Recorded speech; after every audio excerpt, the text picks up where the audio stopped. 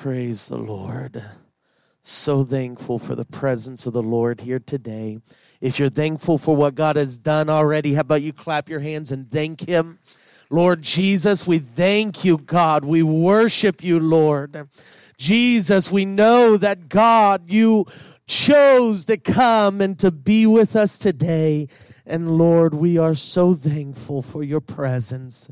So thankful for your anointing, Lord. Hallelujah, Jesus. Praise God. We want to say a special thank you to everybody who has come this morning, everyone who has come and joined with us, our members and our visitors, our guests. Thank you so much, Nicole. It's good to have you with us.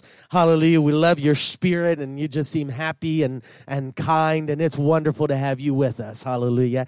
And then Brother Louise's mom, it is such a joy to meet you finally, and so thankful for her and her lending Brother Louise to us.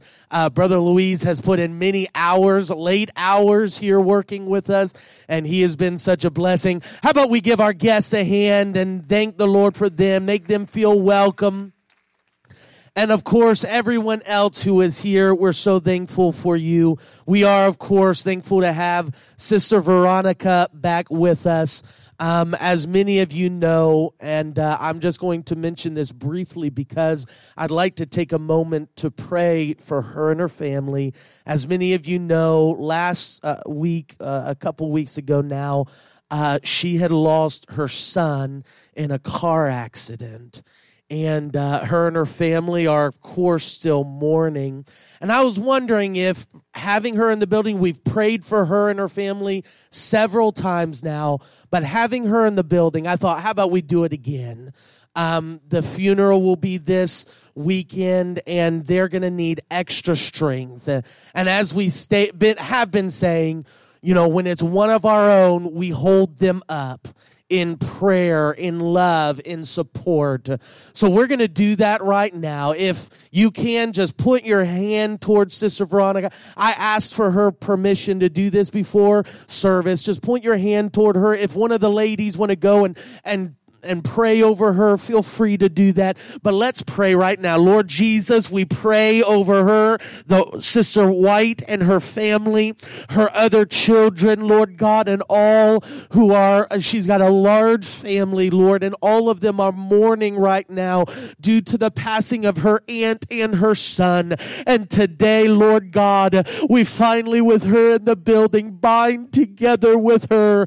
I pray that you would knit her soul with ours, that we may feel the pain that she is feeling, that we may experience, Lord God, that which she is experiencing, and that we may be a comfort to her, that we can be a support to her and her family. Oh, Lord Jesus, we pray for strength for them, not strength to avoid mourning or not going through what they need to go through, but a strength that will carry them through this. We pray, Lord God, that you would touch her, Lord, that you would bless her, Lord, with your spirit, that you would reveal yourself to her. And as, Lord God, she begins a new normal in her life, a life, Lord Jesus, that is starting over now, we pray that, God, you would reveal yourself to her in it. Lord Jesus, that you would be with her every step of the way. Oh, Lord God, as that shepherd is with the sheep down the valley of the shadow of death, Lord, always showing her that you're there and that you love her and that you care for her. Lord, we pray for the tap of the shepherd's rod on her leg, that, Lord, she may know in Jesus' name that you are still here, that, Lord God, you are still here. You're with her, Lord Jesus. And Lord, if it comes down to it, you will carry her through this, Lord God, in Jesus' name, Lord. Jesus, God, we thank you, Jesus, for being good and showing yourself to us and being a very present help in time of need. In Jesus' name. In Jesus' name.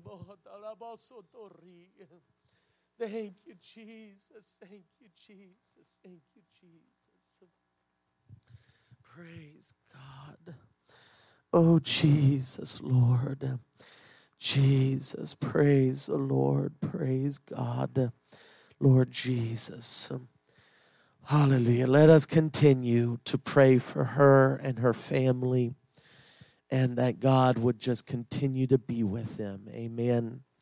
Hallelujah. That is one of the things about being part of a church, is that you are part of a family, the household of God, as the scripture says. And so we treat each other as such. When one person has loss, we all have loss. We share in that pain and that burden that they have. And certainly there's some in this place that I can see that have you felt the pain yourself in your life. And you know the pain that she's going through and her family's going through. So let us keep them in our prayers. Amen. Amen. All right, if you can head into your Bibles to Acts chapter 6 and verse 2.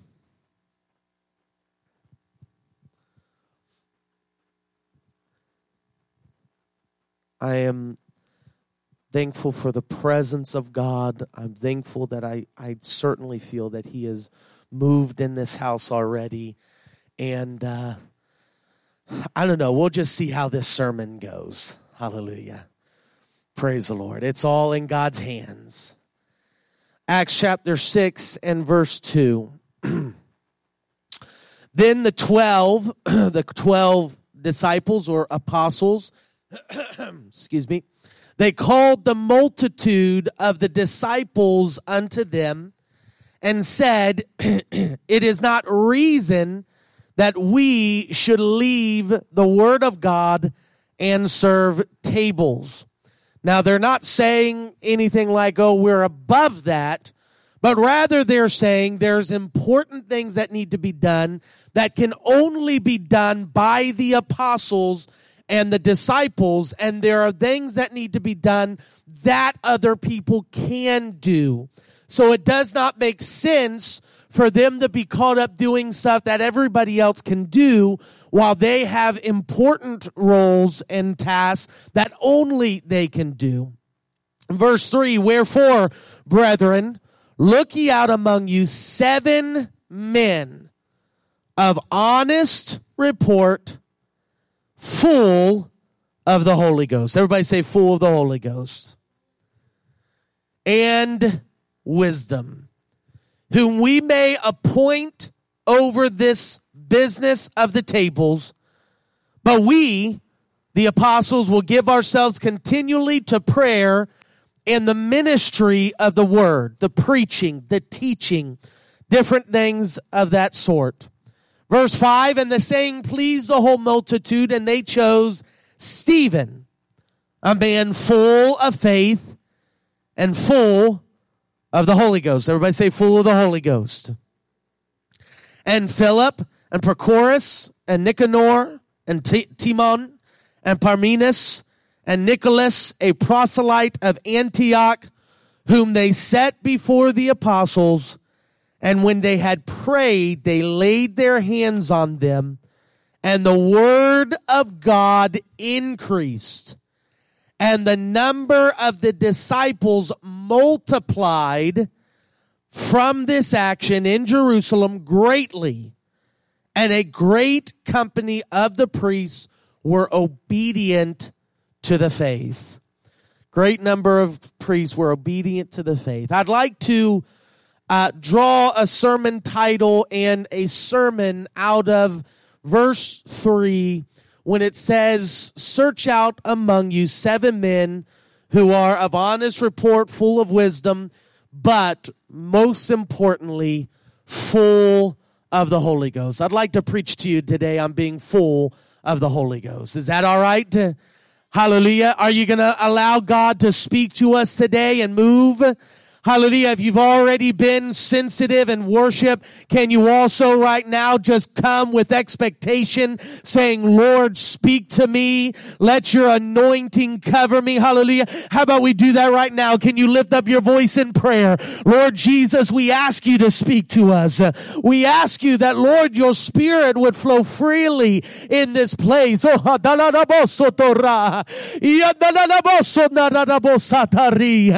pray that, Lord, if there be any in this house who do not have the Holy Ghost, that you would fill them. And Lord, the rest of us, I pray, Jesus, that, Lord God, you would make us full of the Holy Ghost today, and that you would take over us and use us according to your Spirit. We love you, Lord Jesus, and we thank you, Lord God, for what you're about to do in Jesus'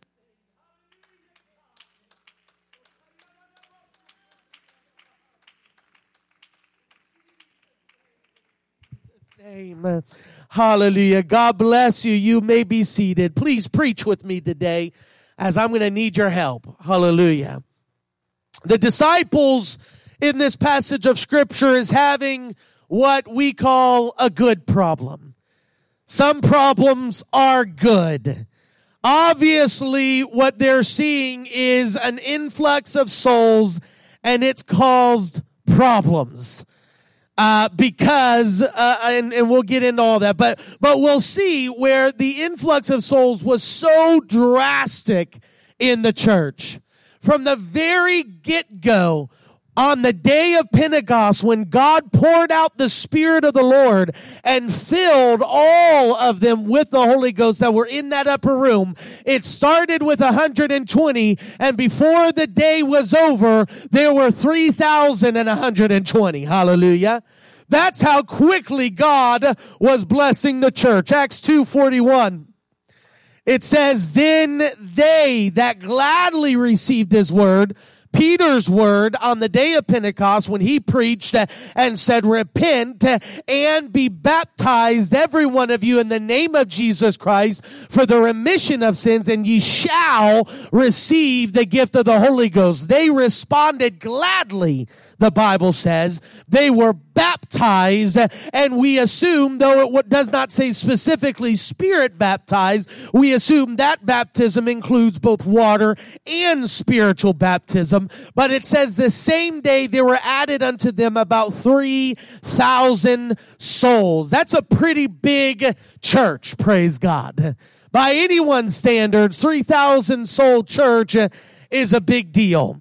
In one day, that occurred. Let me tell you something. I know today it may seem sometimes like we're a smaller church. We're just a big church that hasn't gotten our day yet. Hallelujah. We're a bigger church that just hasn't received that day yet. But I'm telling you, God can switch it like this.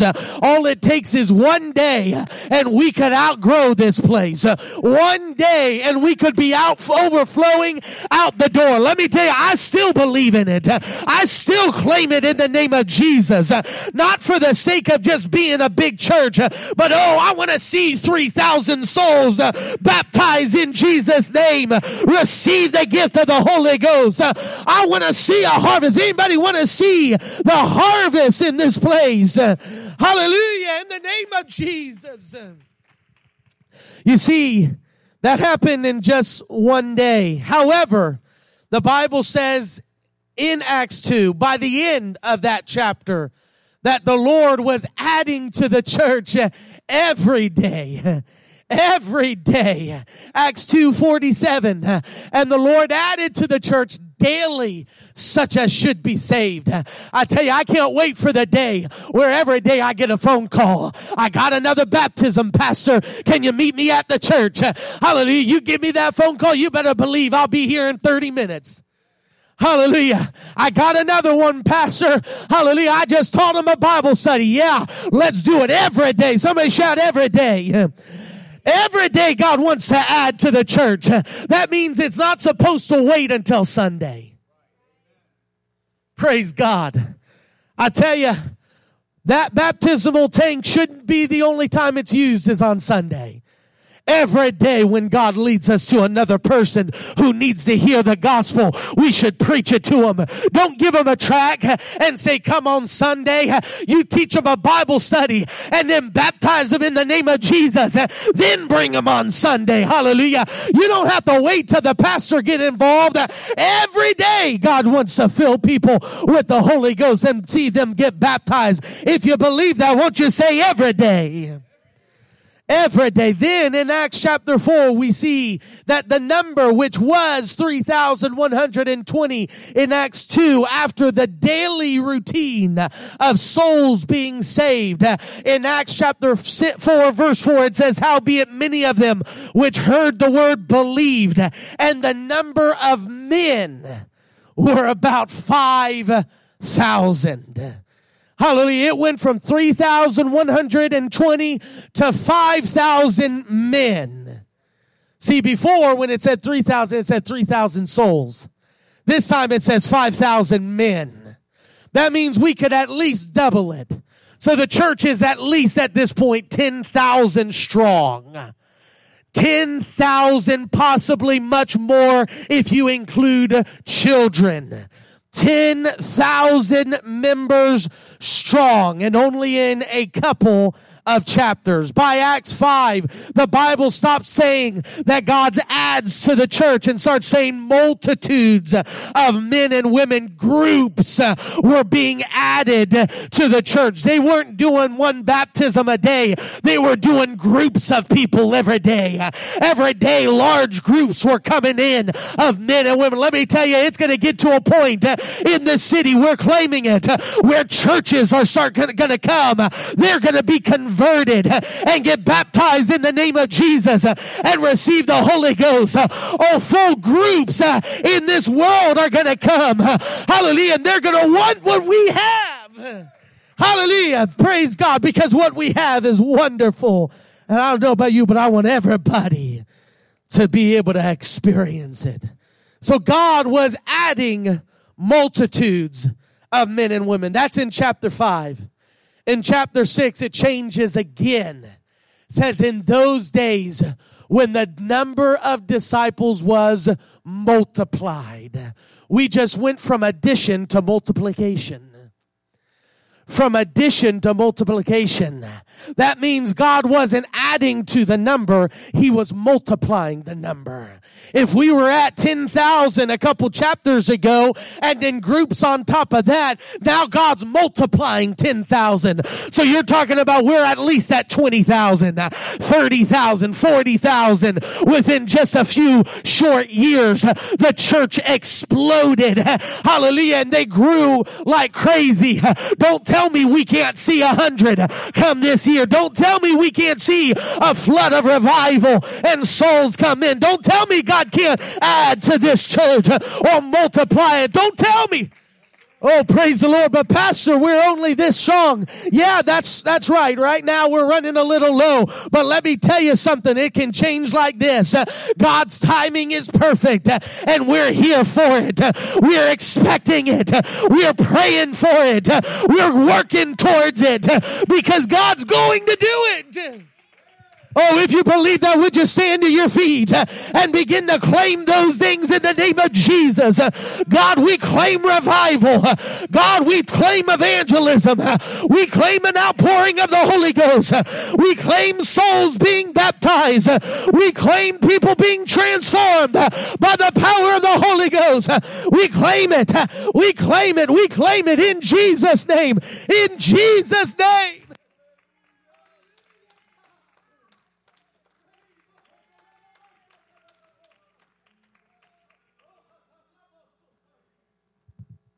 Praise God. Hallelujah. And there's a lot that could be said of this. We've said it before. Sometimes God isn't waiting on the crowd. They're waiting on the church to get themselves ready. We need to be prepared for the thousands that will be saved in Stuart, Florida. Oh, I feel the Holy Ghost. Hallelujah. We must prepare ourselves because with growth comes problems. With growth comes problems. It's been said, more money, more problems. More souls, more problems. And it's a good problem to have. You got multitudes of people, all needing assistance, love, caring. It's, again, like a whole church full of babies. All of them need to be taught, cared for, brought up. It's a lot of work to care for a church. Brother Wilfred today, in passing, I just pat him on the back and just said, I appreciate you. He said, Pastor, man, you're always saying that. Why are you always telling us you appreciate us? I know you appreciate me. I said, I know. I appreciate you. I said, but if you only knew what it was like the first few years of Pastor Meehan and Sister Meehan doing everything around here, you'd understand why I appreciate when somebody helps and works in the church. Hallelujah. Praise God. Hallelujah. Praise the Lord. And I made him sound a little unappeasing. He was not like that. He was nice. Hallelujah. I made him sound a little nasty. I didn't mean to do that. He was kind about it. But I let him know, listen, it is such a good thing to have people who are helping, because this is bigger than just one man. This is bigger than just 12 men. The 12 apostles couldn't even handle the growth of the church and all that entailed. He needed helpers. They needed people to step up. They needed people who would put their hands to the work and begin to become servants of God and to do the will of God. Oh, I tell you, I believe we are seeing revival, and it's something that we need in this revival is more hands to the work and more people who are willing to step up and say, yes, Pastor, what can I do to help you? What can I do? How can I take my part in this work? And in this story specifically, the Grecian widows were not receiving the care as the other widows. For the Grecians, that would, of course, be such a big deal, as possibly you would feel offended if the pastor walked and shook everybody else's hand, but not your hand. Now, sometimes it's just an oversight. Sometimes pastor's just got a lot on his mind, and he doesn't mean to neglect anybody. Sometimes the leaders are just trying to focus on everyone, that individuals start to get lost in the crowd. Possibly that's what happened with the disciples. The disciples being multiplied. They're trying to focus on big picture. And by focusing on big picture, the Grecian women and widows were being neglected in the daily administration of food. So the disciples said, something has to happen. We can't continue on like this. Things are falling through the cracks. As the Grecian widows, as anybody here would be, they were very upset. They were angry. I don't know if they felt tempted to leave the church. I don't know if they felt tempted to walk away from God. I tell you, we can't let anybody do that. Not at fault of the church. Hallelujah. I'm sure the burden of those souls, those widows, fell desperately on the apostles as they looked and recognized that a large portion of their congregation was being neglected. It came with a burden. It wasn't an aggravation. They didn't look back and say, well, why are you bothering us about this? They got a burden for them, but they knew as long as they tried to do everything themselves, that they would continue to have things fall through the cracks.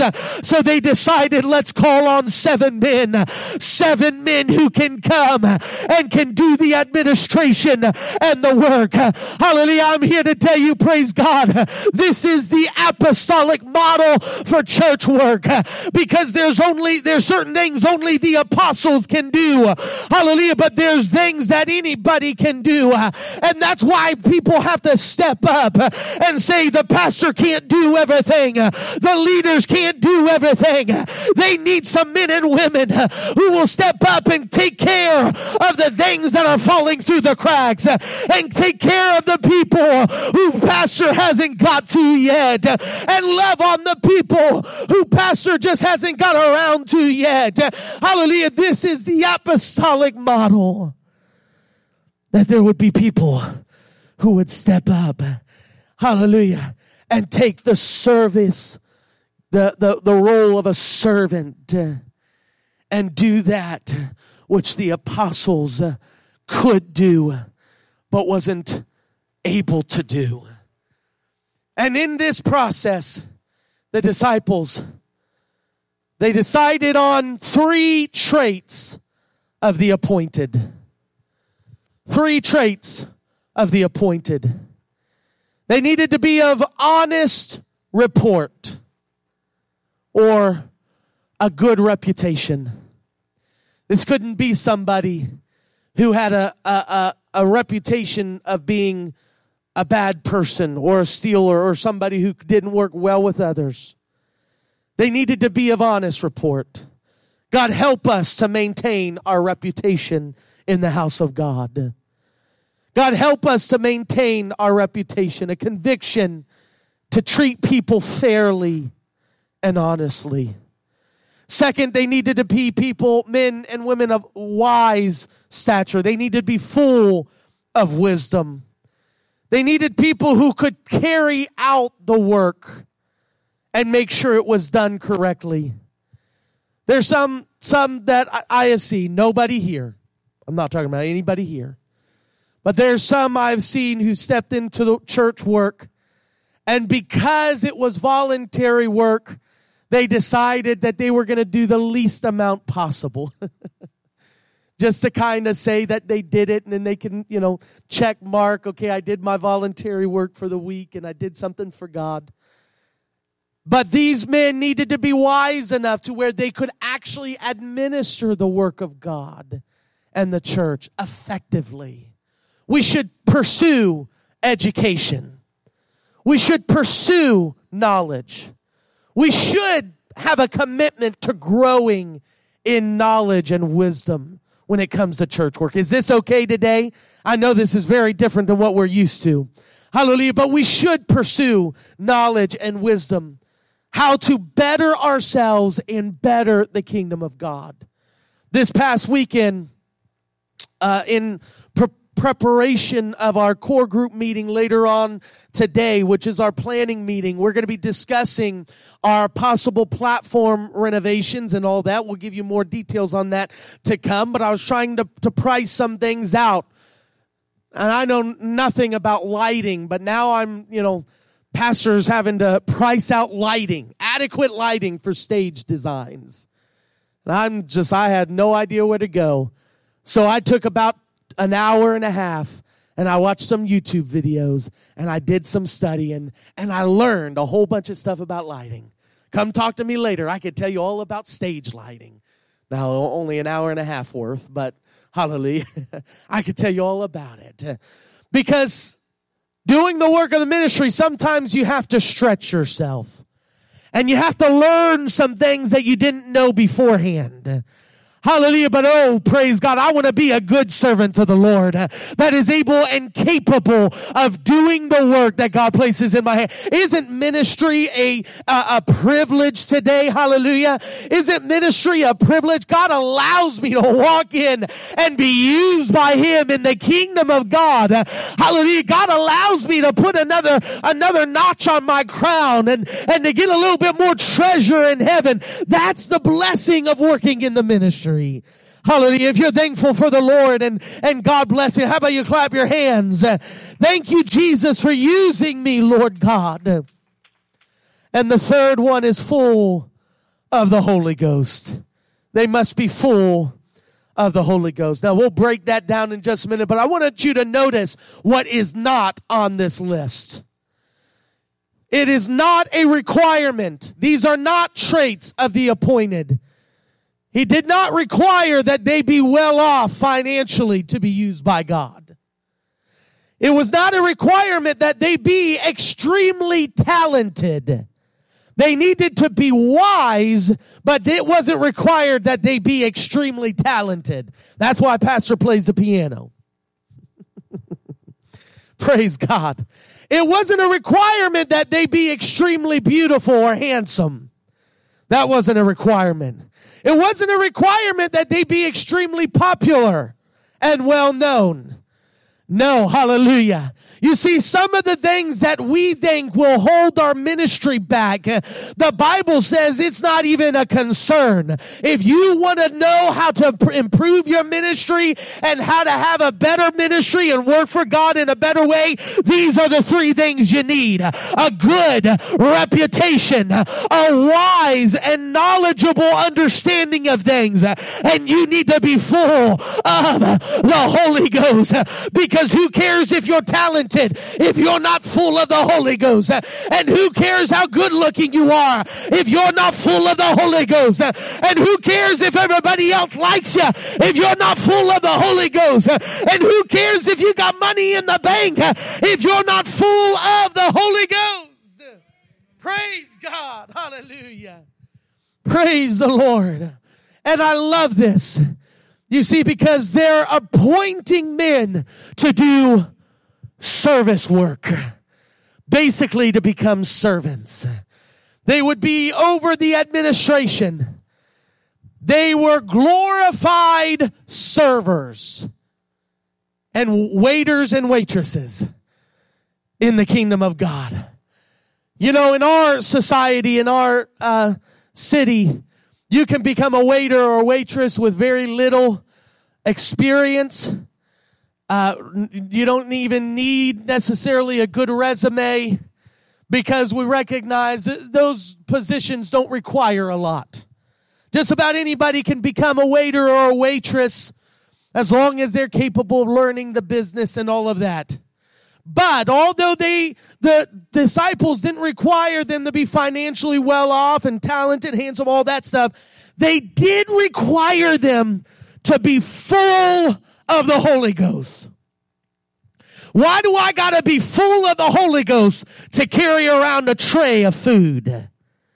But they determined if we can have people who are in service unto the Lord, who are doing what may be considered a small and unimportant task, if even the smallest of the jobs could be done by somebody who is full of the Holy Ghost, it is going to bless the church, and it is going to be done better and well off. Hallelujah. Come on, I'm preaching to you today.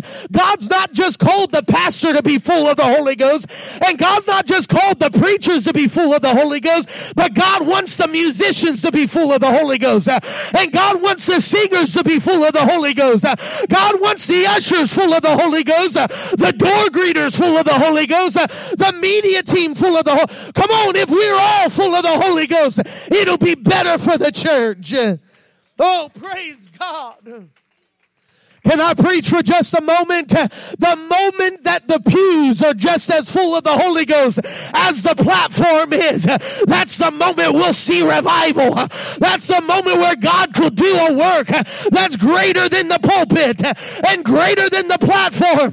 Come on, the moment the pews are full of the Holy Ghost and not just a platform. If you don't believe me, look at this. Acts 6 and 7. And the word, this is after they put these men in place, and the word of God increased. And even beyond the multiplication, the addition and the multiplication, he's saying the word of God increased. And the number of disciples multiplied greatly. Now we've gone from 10,000 to at least 20,000 to at least 40,000 to possibly 50 or 60,000. He's saying the number of disciples multiplied greatly. That's what happens when the pews are just as anointed as the pulpit is. That's what happens when the Sunday school teachers are just as powerful as the Sunday morning preacher. Praise God. That's what happens when the ushers are just as anointed as the preacher or the teacher is. Hallelujah. When we all decide, I want to be full of the Holy Ghost, then God will multiply what we're doing greatly. Oh, would you clap your hands to the Lord? Oh, Jesus.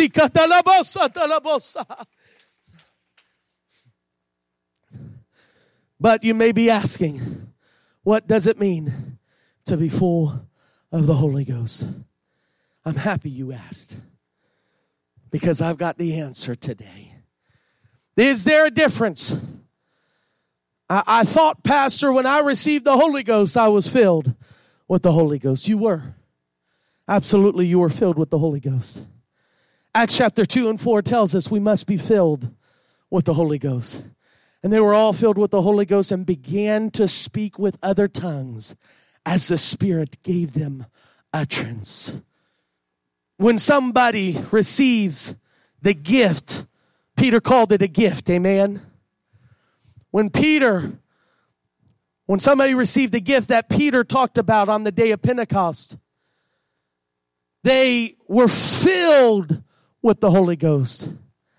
And when they were filled with the Holy Ghost, they began to speak in tongues. Speaking in tongues is the overflow of the filling of the Holy Ghost. Oh, praise God. That's why there's people who may come in this place and you say, well, I felt the presence of God. That's amazing. Say, well, God has touched me in many ways. That's great. But I never did speak in tongues. I say, listen, that just means you got to keep going. Because God's going to overflow in you. He's going to fill you to overflow. Hallelujah. When that overflow comes, you'll begin to speak with other tongues as the Spirit gave the utterance. And I don't have time to qualify all that, but we know from Acts chapter 10 that when they received the gift of the Holy Ghost, they began to speak in tongues. Those who stood by, they said, look, the Gentiles have received the Holy Ghost just as the Jews have. How'd they know they'd received the Holy Ghost? Somebody shout it. Because they heard them speak with tongues.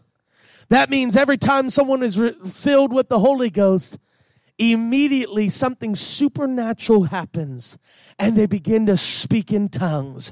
Why speaking in tongues? It's a sign to all who are around us and to ourselves that now I can be confident. I am filled with the Holy Ghost. Hallelujah. Anybody here know you're filled with the Holy Ghost? Thank you, Jesus. Praise God. In fact, at almost every time someone was filled with the Holy Ghost or given the Holy Ghost, it gives us that term. Acts 9:17 in the conversion of Saul, who would become Paul. It says that he prayed, Ananias prayed for him, that thou mightest receive thy sight again and be filled with the Holy Ghost. That's my prayer today. If there's anybody in this place, you've not received that wonderful gift of the Holy Ghost, I pray before you leave here, God will fill you overflowing with the gift of the Holy Ghost, that you'll know He will be with you always, even unto the end of the world. How can I be confident of that? It's because I've had the supernatural experience of speaking in tongues as the Spirit gave the utterance. Hallelujah. We're talking about being filled with the Holy Ghost. If you're filled of the Holy Ghost, why don't you clap your hands one more time? Thank you, Jesus. Well, that's what it means to be filled. What's the difference, though? Obviously, there's a difference. If those in the church in that day had the Holy Ghost, then why would being full of the Holy Ghost be a distinct characteristic within the church? I have a little illustration. I know we're going to Sunday school today, but I have a little illustration here. You see, we've got a cup. We've got a cup that is filled, like most of us, with a whole bunch of stuff. And you see, though we repent and we do all those things, we still have a life full of priorities, responsibilities, cravings, desires, things that are of this world. Being filled with the Holy Ghost doesn't mean that you're just never going to desire the world again, right? It does mean you'll have the power to resist it. But it doesn't mean you're going to be completely purged and cleansed from all the desires you had before. Now, we should lay down sin. I'm not talking about sin. Sin we need to repent of, right? That's why Peter said, repent, turn away from your sin, be baptized in the name of Jesus. Let God purge you of your sin, and ye shall receive the gift of the Holy Ghost. But most of us, we still look like this. And look what God does. God takes his Spirit and he fills us with the Holy Ghost. And we're to the point where we cannot receive any more in our life. He fills us. Sister Mia, maybe you can come and help me real quick. But see, there's a difference here. Because although that cup is filled with the Holy Ghost or filled with water, it is not full of water. It's filled, but it's not full. Why? Because there's a whole bunch of other things still inside the cup. Sister Mia, and if you could very carefully try to pour that out and then get those cups out of it and then fill it up again with the water and help me out there. Thank you very much. Whatever you need to do just to get the rocks out. You see, and this is what the Bible is implying. It implies that although the church was filled with the Holy Ghost, now, hallelujah, there were some men that's cleansed their lives of all of their earthly attachments, all of the things that inhibited them before. And now where they were just simply filled to the brim, now they're full to the brim of the Holy Ghost. And every aspect of their life is being run by the Holy Ghost. And the Holy Ghost has control over them and nothing else. Oh, I feel the Holy Ghost. Hallelujah. The Holy Ghost has control. There's nothing else hindering them or in the way. They're full of the Holy. Oh, I tell you, when we get to a point where we say, you know what? I don't need this world. I want Jesus. I want the Holy Ghost. I want more of the Spirit of God. And God cleanses us. We become full of the Holy Ghost. Hallelujah. Anybody want to be full of the Holy Ghost here today? Praise God. Well, let me tell you, if you want to be full of the Holy Ghost, you're here at the right time. Because right now we're doing exactly what it takes to get there. We're fasting. Oh, I feel the anointing. We're fasting and we're praying. This is a process that John the Baptist understood very well. He said in John 3:30, He must increase in my life, and I must decrease. The Bible talks about mortifying the deeds of the flesh, removing things out of our lives that are inhibiting the fullness of the Holy Ghost. Saying there's some things in my life that keeps me from prayer. I cut them away. Some thoughts that keep me from reading my Bible. I've got to cut them away. Because I have to get to a point where there's nothing else in my life that I am full of the Holy Ghost. And let me tell you, being full of the Holy Ghost will bring the miracles and signs and wonders of God. Mark chapter 9 and verse 17. The disciples who had walked with Jesus, talked with Jesus. Yet Jesus himself had recognized that they did not fast because they were with the bridegroom.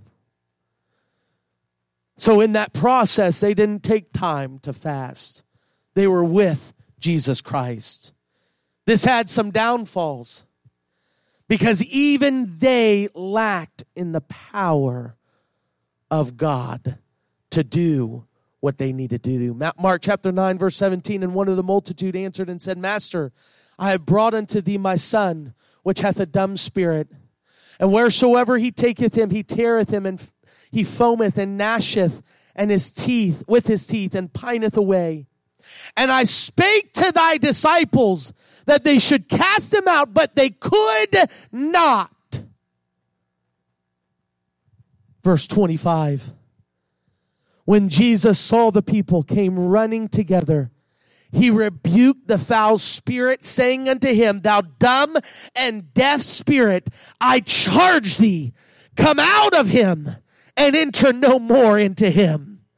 And the spirit cried and rent him sore, and came out of that boy. And he was as one dead, insomuch that many said, Look, he is dead. But Jesus took him by the hand, and he lifted him up, and that boy arose. And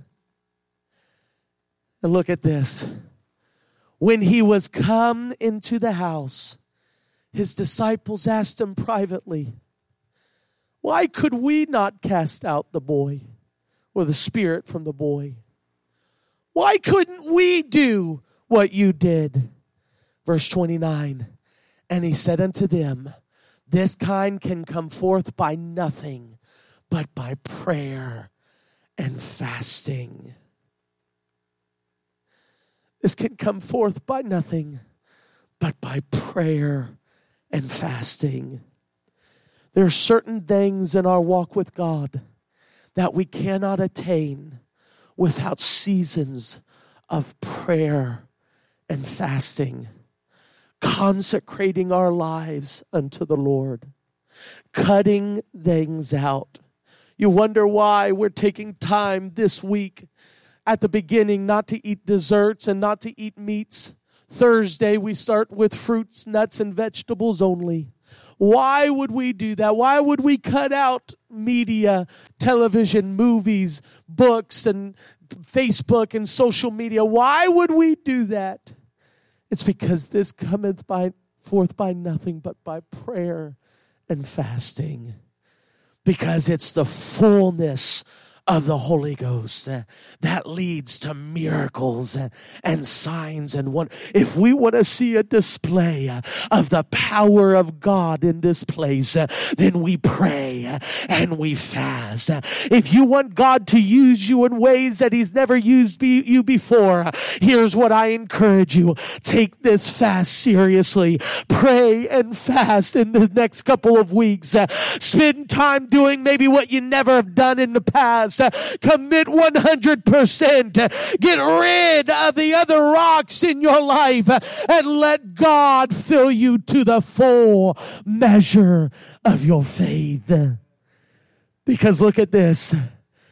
The man who was full of the Holy Ghost, the man that was called on to do nothing but serve tables, the man who was assigned a waiter position. Look at this.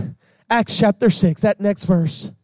And Stephen, full of faith and power, did great wonders and miracles among the people.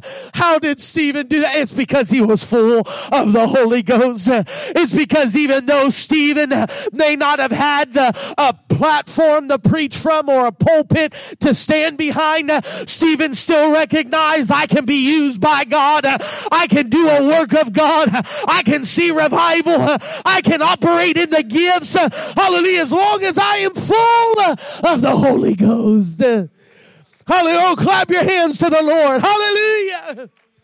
Look at this. I'm almost done. How about we stand? Look at this. No, go back. Hurry before anybody sees it.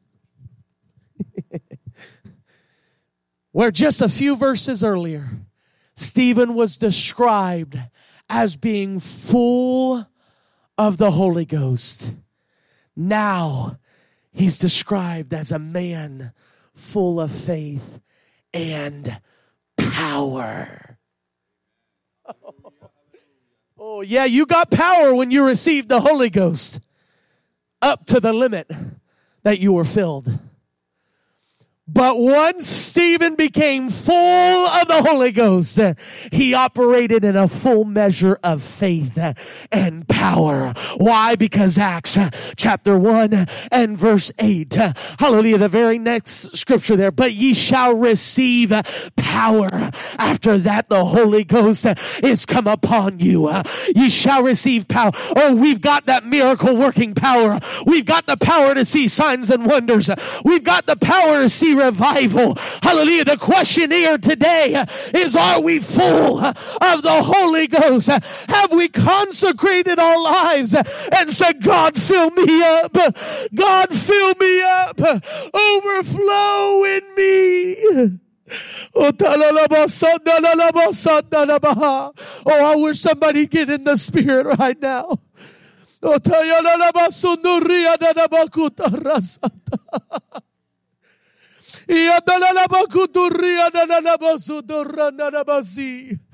want to see the power of God in your life? Hallelujah. Get full of the Holy Ghost. You want to see the power of God in your family? Get full of the Holy Ghost. You want to see the power of God in your ministry? Get full of the Holy Ghost. Get full of the Holy Ghost. Get full of the Holy Ghost today. As people are praying, I want to invite everyone who can to come down to this altar and spend a few minutes consecrating your life to God and saying, God, I rid myself of the deeds of this flesh, and Lord, I commit myself to you. Would you come down all over this place? Would you come down? Oh.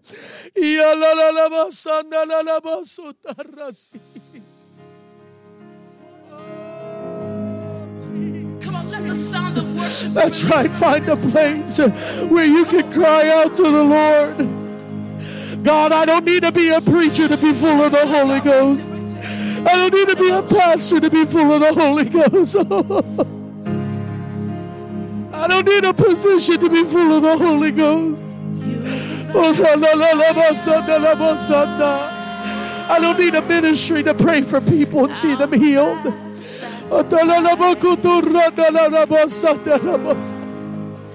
You provide the Spirit, and I will open up inside. You provide the fire. If you've not received the Holy Ghost, God can fill you today.